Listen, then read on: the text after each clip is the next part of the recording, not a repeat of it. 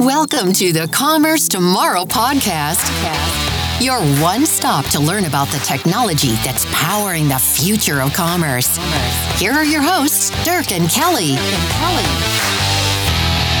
Welcome, everybody, to another episode of Commerce Tomorrow. I'm here today with my co-host, Kelly Götsch, and today we actually have two special guests from CMS Connected. I'm happy to welcome Laura Myers and Gabriella Pirioni. Hello. Hello. Hi, everybody. Hello. It's great to have you here, actually, today in a different role. I know you're both also tech reporters and analysts and often do the interviews. Today, we have you as guests. So for those who don't know you yet, can you make a quick introduction about yourself? I'll start. As you introduced me, I'm Laura Myers. So I am the marketing manager, media reporter of CMS Connected. So you're absolutely right. We're typically used to being on the other side of this, where we interview many tech providers, customers, partners, and analysts in the content management, commerce, digital experience. Basically, the whole world of digital business is kind of where our content goes. And I'm joined by my colleague, Gabriella Pirioni. Yep. And of course, Gabriella Pirioni. And I am the assistant for CMS Connected and a tech reporter as well. Yeah, so she's kind of like my right-hand girl. Yeah. Well, She's responsible for all of our social media strategy and posts and stuff like that. So welcome. This is Kelly. So I just maybe you could start by giving us a little background on CMS Connected. So it seems like you guys are everywhere these days. And it seems like that was a pretty recent development, maybe over the past year and a half, roughly. Where did you guys come from?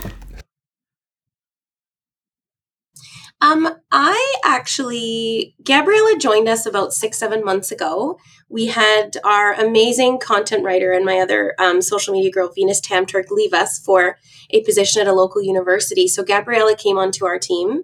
I've actually only been here for 2 years.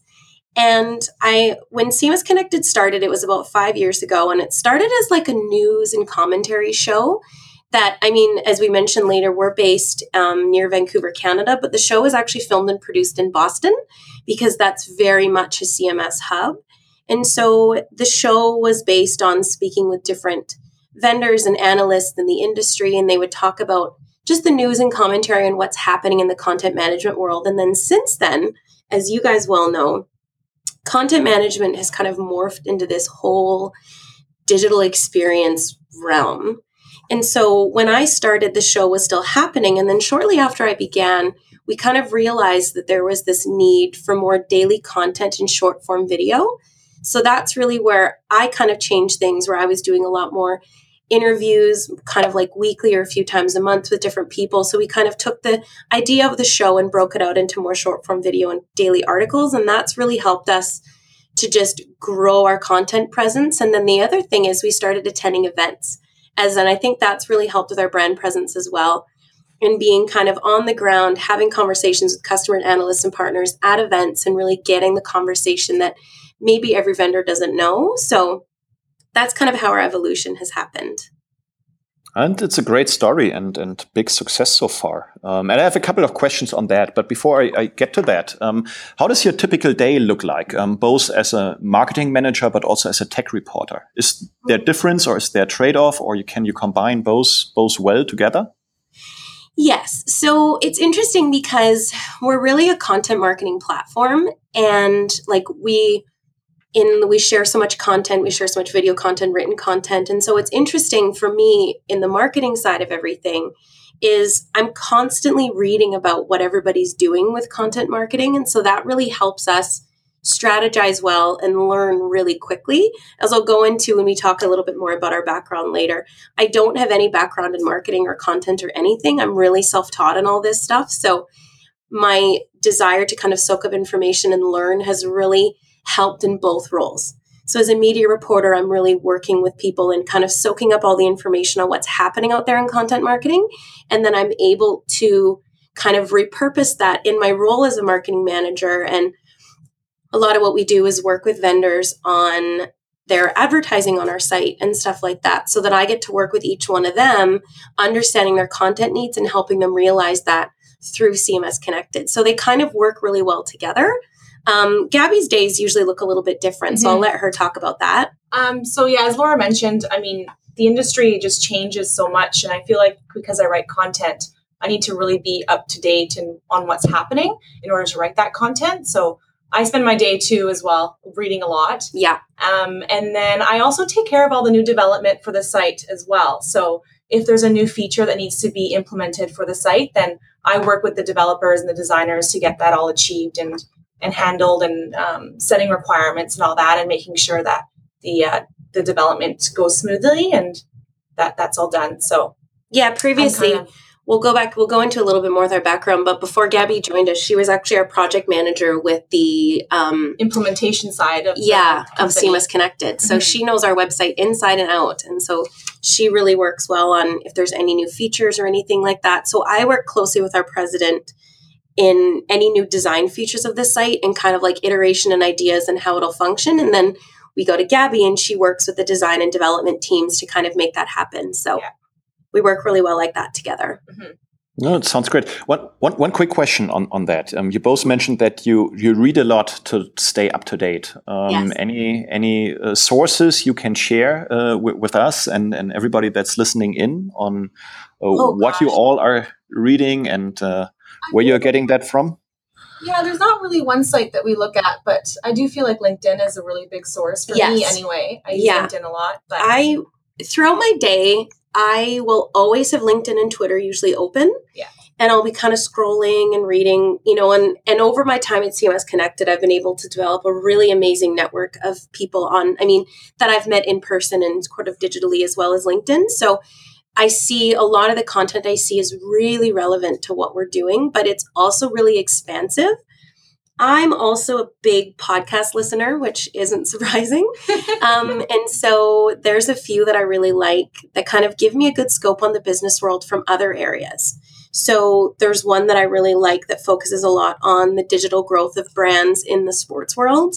There's another one that talks about kind of not tongue-in-cheek, but a little bit more critically thinking about the tech space and the business climate right now. And that's called Pivot by Kara Swisher and Scott Galloway. Mm-hmm. And then another one I really love is just the Wall Street Journal Tech News Briefing. It's a really short, like 5-6 minute thing, and it talks every morning about what the headlines are in the news that day to do with tech. So that also helps me kind of get an understanding of what's the breaking news and what people are talking about. And we just spend a lot of our day reading other content, reading from everybody. So we go on different websites, we go on vendor websites, we read other content sources, a lot of what's coming out in like papers and the tech part. Yeah. It really just comes from everywhere. We're not reading and we're writing. Yeah. And then if we're not reading or writing, we're talking to people. So that also helps too. I've learned so much of my knowledge in this space has come from just talking to people and talking, connecting with people at events and interviewing people. Everybody has something different to say. We can sometimes notice similarities in conversations, but then there always is a bit of a different spin on it. Yeah, that makes sense. As a vendor, when we write content, a lot of it's to get the attention of reporters like yourselves. What feedback or what guidance would you give to both SIs and ISVs on how to write content that better appeals to reporters out there? That's a really great question. One of the things, and this is kind of funny. I'm a very positive feedback person. And there was one vendor that they wrote a really great press release. And I commended them on the press release. And I said, we read so many of these press releases and they always follow a very similar kind of structure. But what I really like when I'm reading press releases or I'm reading case studies or I'm reading articles is when companies can kind of position the point of why they did something and what they're going to do with it. So this was an investment round. And they had said, this is why we wanted it. This is what we're going to do with it. And this is how it's going to impact the industry. So a lot of information is great information, but when somebody can really get down to the details of something we can really grasp it and it really makes sense. I sometimes find in reading, and Gabby and I say this sometimes, where we'll read something and we feel like nothing was said. I know this. I know the feeling. I read that stuff all the time. It drives me crazy. Yeah. And there's sometimes great little nuggets, but it's almost too, and I think about that a lot in my writing. I try not to be too high level. I try to actually, I like the people. There was a really great, I think it was a great TED Talk. I can't remember who it was, but she said that she doesn't say anything unless it's something of value. And I think that that's really what we look for. Saying something, it doesn't always have to be different just because everybody sees things so differently. It's sometimes hard to be different, but just making what you say of value and tangible, and we can really understand what you're getting at or the changes that you want to make, that kind of stuff, if that makes sense. Yeah. Yeah, that's such a personal pet peeve of mine is, you read 2,000 words and at the end of it, you're like, well, what did I actually just read here? And, exactly. It was just overwritten marketing, like gibberish basically. Or something like that as well. Yeah. I think that's another thing that not we're going to go into pet peeves here, but I also think that I recently interviewed an analyst at, the Sitecore Symposium, and and I almost couldn't quite articulate it at the time. And I really tried to, because I really valued that he took time to sit down with us and have this conversation. But he said really provocative things, really got you thinking about certain items. And he had a very unique perspective, but he brought it across in a very objective way. I sometimes think, and sometimes brands lose me where they think they have to make a point by being negative or being mean or saying something bad about another brand, and that will really lose me. But if someone can say something and make a point, but very objectively, that's a really good way. And that's something that I really appreciate when I see. Yeah, I agree. And one more somewhat related question. So CMS Connected, you started covering content first, right? I mean, it's in the name of the publication, right? Yeah. But, you've branched out a lot into the commerce space, right? And more generally experience. Did that come because of the DXPs and they started getting into commerce, or why? And also, how does the content space just differ from the commerce space? What are some parallels or differences in the communities there?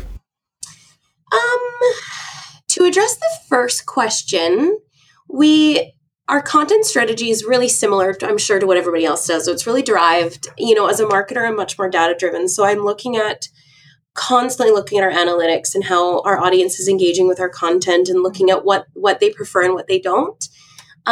Two of our biggest ones is, of course, web content management and e-commerce. It's Venus Tamturk wrote an amazing article a few years ago on some 7 emerging technology trends in e-commerce, and it is still one of our most trafficked pieces. And she really comprehensively went over some of the trends. And as we write more and more about commerce, we see that interest. And also, when our newsletter, we give people that are signing up for a newsletter the chance to give us input on what kind of content they want to see. And a lot of it is asking for commerce. So I think it's been a blend of a lot of the WCM platforms that we previously worked with have a really big push into commerce. So that has really helped us enter the space. And then kind of discovering more companies like Commerce Tools that's really, really in the commerce space and all the great conversations there. So it's kind of happened as a byproduct of what's happening in the market, but also it's just been where more of the conversations have gone when we're talking to everybody that's related to commerce. Yeah, no, that absolutely makes sense. And well, at the end, everybody is selling something, right? No matter if it's a media company or fashion brand. Yeah. Yeah, I think it was funny when I was looking at the items that we were going to cover before. I kind of laughed because I feel that because of my background, I started kind of in retail. Commerce is also such an area of interest for me, and how understanding the retail relationship and that personal relationship with customers is transformed into digital. So I think that that's also had a lot to do with it as well. Your second question, how does content differ from commerce? One of the interesting things, sorry, I feel like I'm talking a lot and Gabby's okay. not really getting in here. I was kind of joking about this earlier because I feel like we share a lot of the same thoughts on many things. One of the biggest changes I've seen recently is people are almost not focusing enough on content. I sometimes feel that there's such an excitement and investment in the commerce space, but content just feels like a means to an end. And I think that this year I've been having a few conversations with people where they're kind of bringing the focus back to content. I was interviewing Ian Truscott from Sendshare earlier this year, and he made such a great point that he sees content as an organization's second business, but they should optimize it like the first, which is a really, really impactful point. So I think probably the big difference is content is just content, but commerce is such an exciting opportunity for connecting and experience. And I think that they should both be viewed that way. Yeah, I absolutely agree. At the end, it's all about shopping experiences. And if you want to differentiate yourself from others, it can't just happen only through the product catalog and the technology around. Exactly. And I view content as everything. So, I mean, crafting great content is in having impactful product, right? Like product descriptions and stuff. So I think every group of words in any type of digital strategy, to me, that's content that can be optimized. Yeah. Talking about experiences, but before we move on with the online world, let's shortly talk about offline. There is definitely a challenge going on in brick and mortar retail. Are there any great or cool innovations, experiences that you are currently seeing in the offline world? Yeah, so I would say for myself, I know I probably talk about this company a lot, but I just love Starbucks so much and what they're doing for the customer experience and customer journey. Just like with their mobile, like online ordering and all that as well. I actually have a great example. I went to one of their brick and mortar stores and I couldn't upload any more, just more money to my app. And so they actually ended up giving me a free drink, and then they actually ended up loading it through their POS system for me, which I think is just such a great customer experience, which I really appreciate. And, when they go above and beyond for you. Kind of giving you that hand in store with the digital experience. Yeah. So I always use them as an example because I just love what they're doing. So why is not everybody doing that? So why are they so... I wonder always, because it's not that hard to improve the customer experience, and I always wonder, okay, why are many people, many companies so far behind on that? No, I agree. Yeah, and one of the things that I've really enjoyed asking, because again, when this topic came up, I laughed because I could talk about this for days. But one of the interesting things I've asked a number of people this year is, why do you think that? Because there's this mistaken notion that brick and mortar is dying, and it's really not, but I think that I feel for some brands that have a hard time with tightening budgets as they're spending money on digital to really staff their stores adequately for a good in-store experience. So I feel for them in that type of difficulty there. But I also think that in asking the question of many people, why do you think digitally native brands are successful when they go into brick and mortar stores? And it's because they really know how to be customer centric. And I think that speaks volumes when you think about like offline brands or legacy brands that are struggling and they're having a hard time adopting digital. It's sometimes because those in-store experiences aren't the best. Yeah. And so they're not really sure how to translate it online.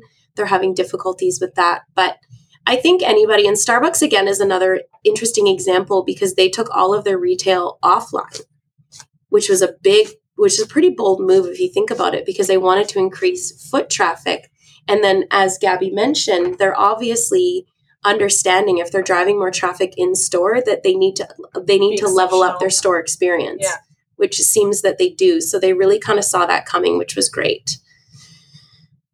I'm trying to think of other examples of what is very interesting with what offline brands are doing. I actually think, and this is something that I've really noticed when I'm looking at clothing brands, where they're minimizing their brick and mortar stores to not actually be a point of sale, but just a showroom. And I think that is really, really an interesting way to go. Because if you think about it from a business sense, they don't have to ship the stock. They don't have to pay to ship the stock. They just have these items in every size. And then I think some of them are already doing it where in store, they help you purchase it. And then you can have it within 2 to 3 business days. I recently came across a really great online sale for a local clothing company. And I went into their store to try on items before I purchased them because it was an online only sale, which again, I don't agree. I think that they should put it in brick and mortar stores as well. And I went to go try on items before I purchased them. And none of the items were in the store that I was looking at online. And I thought, well, that's really silly because, I may have the opportunity to try on, say, a skirt that I really like here, but there's a shirt in store that goes with it that I might buy when I'm there. Mm-hmm. So it's like, I feel that they really lost an opportunity to engage me in an in-person experience by not having their brick and mortar store stocked appropriately.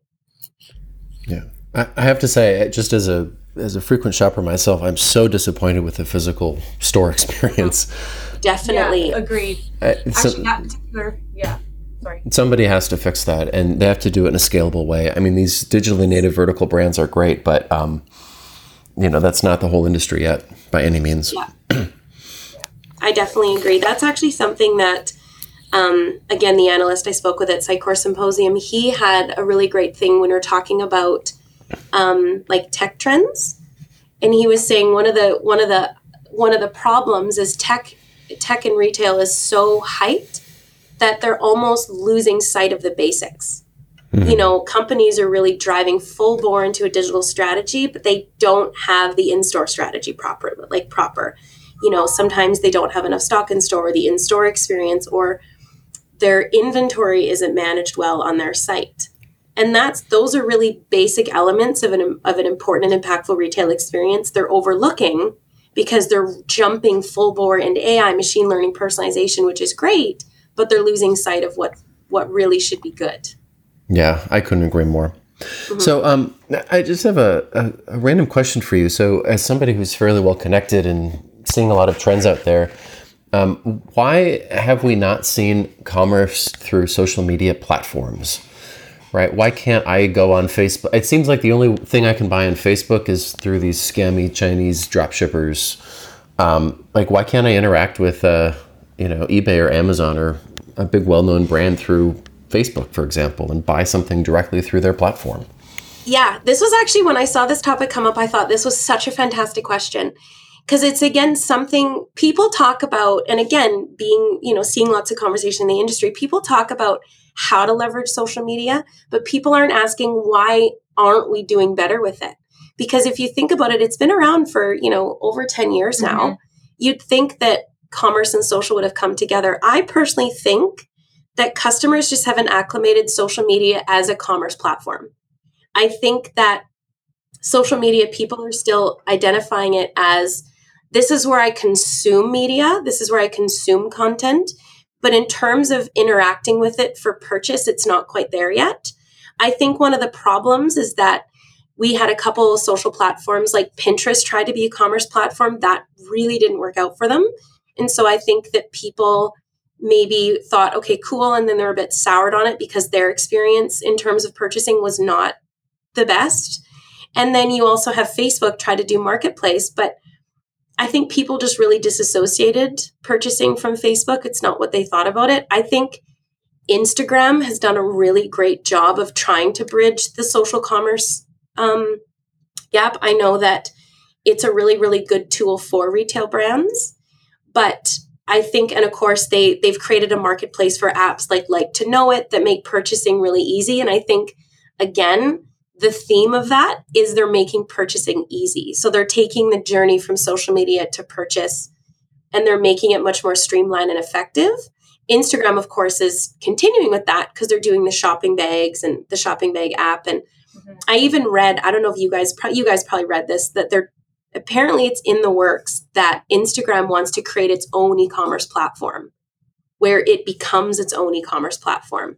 And I don't really know how I feel about that, but I think that the brands that can understand how to turn social into purchase by making it just so much more easy and seamless, where, someone kind of goes from the journey from social to purchase before they even realize what's happening, that's really when social is going to become more of an ally for commerce and retail. But right now, you kind of have to change users' thinking from it just being social to being, this is somewhere where I can acquire goods and services. And I also think that it's great for the brand that Instagram's doing that for them. But then say you go on their site, like from Instagram, and they don't have like a mobile presence, like something doesn't work or something's broken, or like that company isn't up to date on what that mobile, experience should be. Yeah. And so I think that also deters the customer from their site, and they don't want to buy anything from there. Yeah. So I think that goes hand in hand. No, I absolutely agree. I think it's both of these challenges. On the one hand, everybody is in the networking mode on the one end, using these apps. On the other end, brands and retailers need to optimize their mobile experience to seamlessly integrate into these channels. So I think it's both these kind of things need to work out. Besides social commerce, what other technology trends on the e-commerce sites or hypes are you seeing right now? What is the next thing that you think will really take off? I think for me, I would say, I think always video content will always be current and a big hype for companies. I just think it's a great way for companies to take their brand to that next level. Look at Nike and what they did with Colin Kaepernick, right? There was a huge buzz created around that. And that sent out like a huge, powerful message as well. And it wasn't just the first time that Nike did that too. So I think the message, was really portrayed through that video, which was super cool. I think that Nike's always been really good at that as well. Yeah. I think that one of the interesting things I read about that is people were kind of taken aback, and someone else said, this is nothing new for Nike. Nike's taken on social issues with video before, and this is just something that they do. But I totally agree with Gabby that video is a big trend. I mean, obviously we believe in it. Yeah. But it's just so impactful, and I think even myself, when I've been at events, there was one event I was at, and there was one agency that showed a video of a campaign, and the video was so well done and the campaign was so unique that it stuck with me. And I still, like when we were just at Sitecore Symposium, I came across a TV because this partner had the TV set up and they were showing it. And I stopped Gabby and I made her watch it because I was like, I totally fangirled about this campaign when I saw it before. This is amazing because the video was so impactful. And I just like the option of if you can't watch a video, like say you're at work and you want to watch a video. Yeah. I like how there's the closed captioning on it as well. And so you can watch it that way so you don't disturb somebody else around you or whatever. So I just like how there's just so many options with video too. Yeah. I think another big trend, and I think we're really only scratching the surface of the potential in voice. That's one of the things that I've been talking to a lot of people about this year and getting their opinions on where they think it is. I think that I do believe that people that say voice is going to be the next great user interface because, again, it's just going to be so easy. But I think that right now we have to get over the issue of people adopting it and it being really human-like. I think if we can advance the technology even just a little bit more to be more seamless and more understanding and just seem less robot, more human-like, I think that will really help.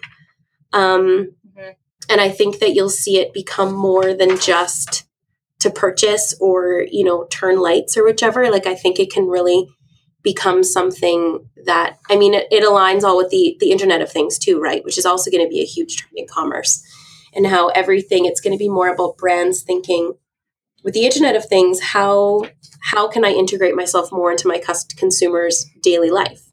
And one of the interesting stats that I heard of when I was interviewing someone else from a commerce platform is that the Internet of Things, the devices are going to more than double in the next 2 years.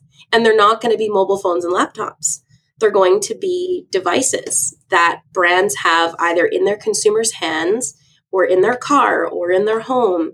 And it's how can I Internet enable that to connect more with my customers, nudge them to purchase, auto purchase. There's so much potential in both voice and IoT for commerce. I think that it's hyped up because everybody's really excited. But I think when we really start to see it come to fruition for brands and brands really see a huge growth in revenue because of it, then it'll really become a reality. People will kind of understand what we've all been so excited about it. Mm-hmm. Yeah, I couldn't agree more with you, by the way. It's a really exciting future and just happy to be here as we see all these innovations hit our society. Even just going back 10 years ago, everything that we do today is practically new. It's really remarkable. Yeah. And I think going back to the Internet of Things thing, I think that people really need to, people always say think outside of the box, but really think outside of the box. Really think about what people use. Like in our podcast, I kind of went on this little rant about all the things that, sure, it would be great if it was internet enabled, like my makeup bag, like, how refrigerators can sense products and know when a product goes in and when it should be replenished. Makeup bags can do the same thing. Sephora is doing amazing things with digital technology. So, and you have companies like Glossier that have more of a subscription services kind of element in terms of how their products can be purchased. Why not internet enable a makeup bag that can do the same thing? Or, have shoes. Like if you think about Louboutins, I'm totally like covering all the super girly brands right now. But if you think about, Louboutins, they're known for their red sole, but the red sole wears away. And so women are often constantly getting it resold, but they're having to kind of notice and that kind of stuff. But it's like, what if there's a sensor within the sole of the shoe that says, hey, when I'm sensed, that means that I need to schedule a resoling with this cobbler and let the consumer know. It's things like that people really need to start thinking about. Yeah, that's fair. So on a slightly different topic, I hear a lot of folks talking about how amazing Canada is for tech innovation and just in general. And I was having a conversation with a friend the other week over some beers, and I mentioned how Canadians are just like better Americans. And as a Canadian, he took great offense to that. And I realize now that was a stupid thing to say. But why is Canada doing so well for tech innovation? Again, I hear about it absolutely everywhere these days. When I saw this topic come up, I kind of laughed.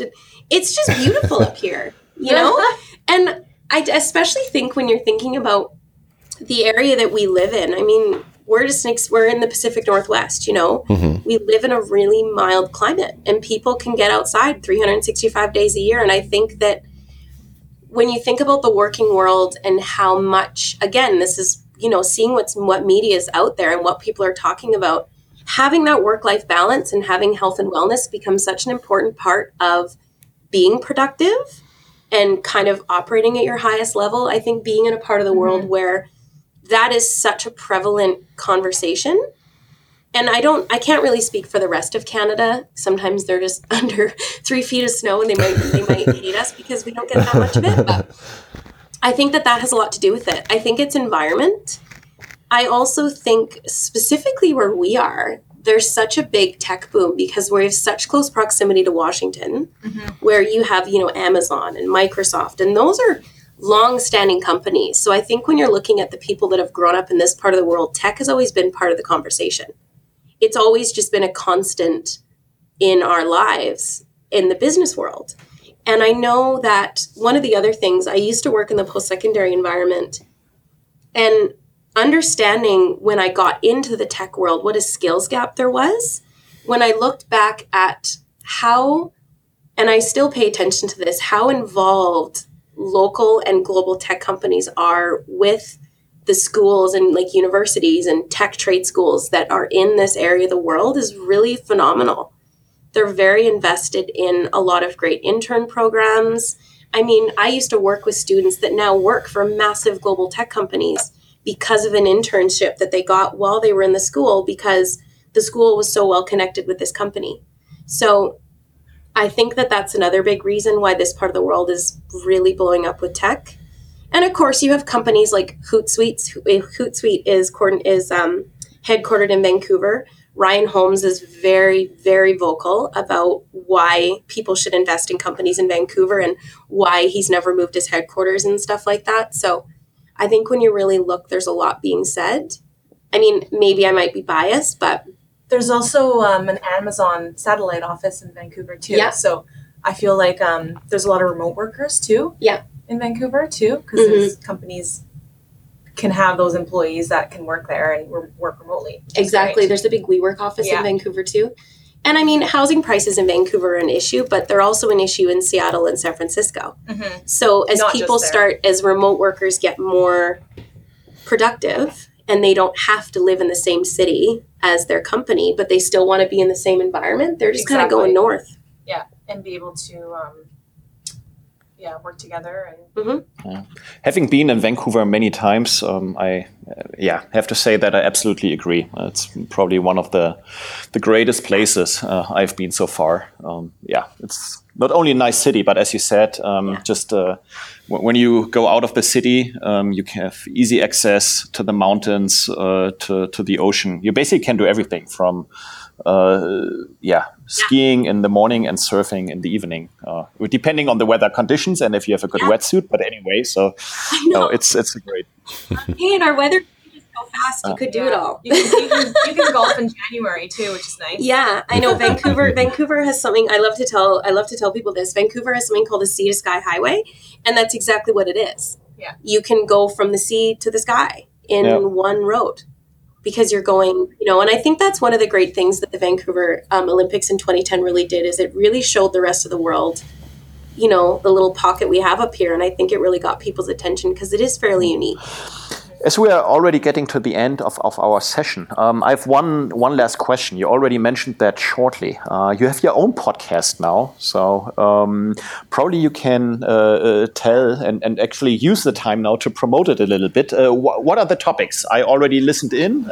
You have the first episodes out already, but probably you can tell everybody now quickly what is it all about and what are the topics that you're covering. A lot of what we do, the podcast, again, I'm a big podcast listener, and so I, of course, love what you guys are doing with your podcast. It was actually quite funny. When I was at Bloomreach Connect, I got some time with Raj Dadada, and I laughed because I said, I listened to your podcast with Commerce Tools, and you had such a great explanation of the difference between like a WCM and DXP. Can you please tell me that here? Because it was so, and so, we have footage of me being like, can you please talk about that here? Because it was so great. So we really love what you guys are doing too. It was fantastic. Thank you so much. He had a great episode with you guys.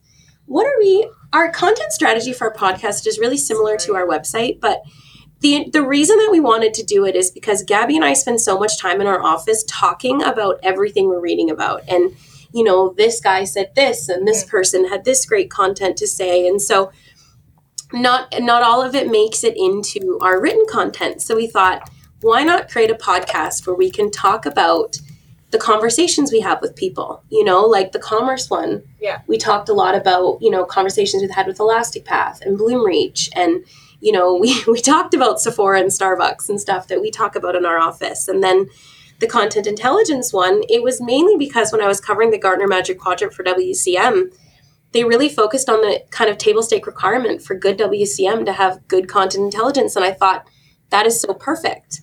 Something that houses the content should also be able to give me insight on how to use it. So then that kind of inspired the other one. Our next one is going to be more in digital marketing. And it's going to be similar to the e-commerce one in that we're just going to kind of look back on the year and say, these are the impactful conversations we had about digital marketing. These are the trends we're seeing. This is where we think it's going. This is hyped up and it's not really worth it. This isn't talked about enough. So basically just sharing our conversations in a different way that we've had with people.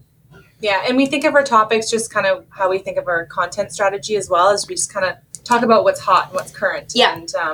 And just kind of go from there. So we kind of think about, what's the bigger conversation right now and exactly. What do people want to hear about? No, perfect. And I can recommend it to everybody who's listening to that episode. Check out cms-connected.com. There you can access the podcast, right? I think this is the main link. I already listened to the episodes, and it's great content for everybody who wants to stay up to date with our industry. So... Thank you. We appreciate that. Yeah, we haven't, we saw how you kind of have it on like a separate podcast platform. We don't have that yet.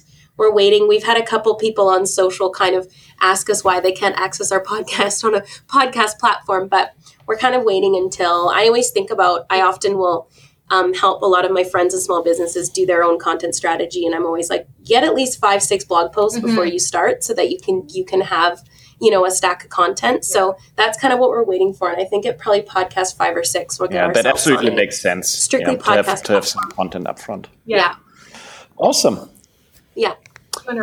Great. So, Laura, Gabriela, thank you so much for attending the episode of Commerce Tomorrow. Thanks, Kelly, for doing that together with me. And thanks to everybody who was listening. And wish you all a great day. Yeah, this has been wonderful. Thank you so much for having us on. This has been great. It was really fun. Thank you so much. Thanks, everyone.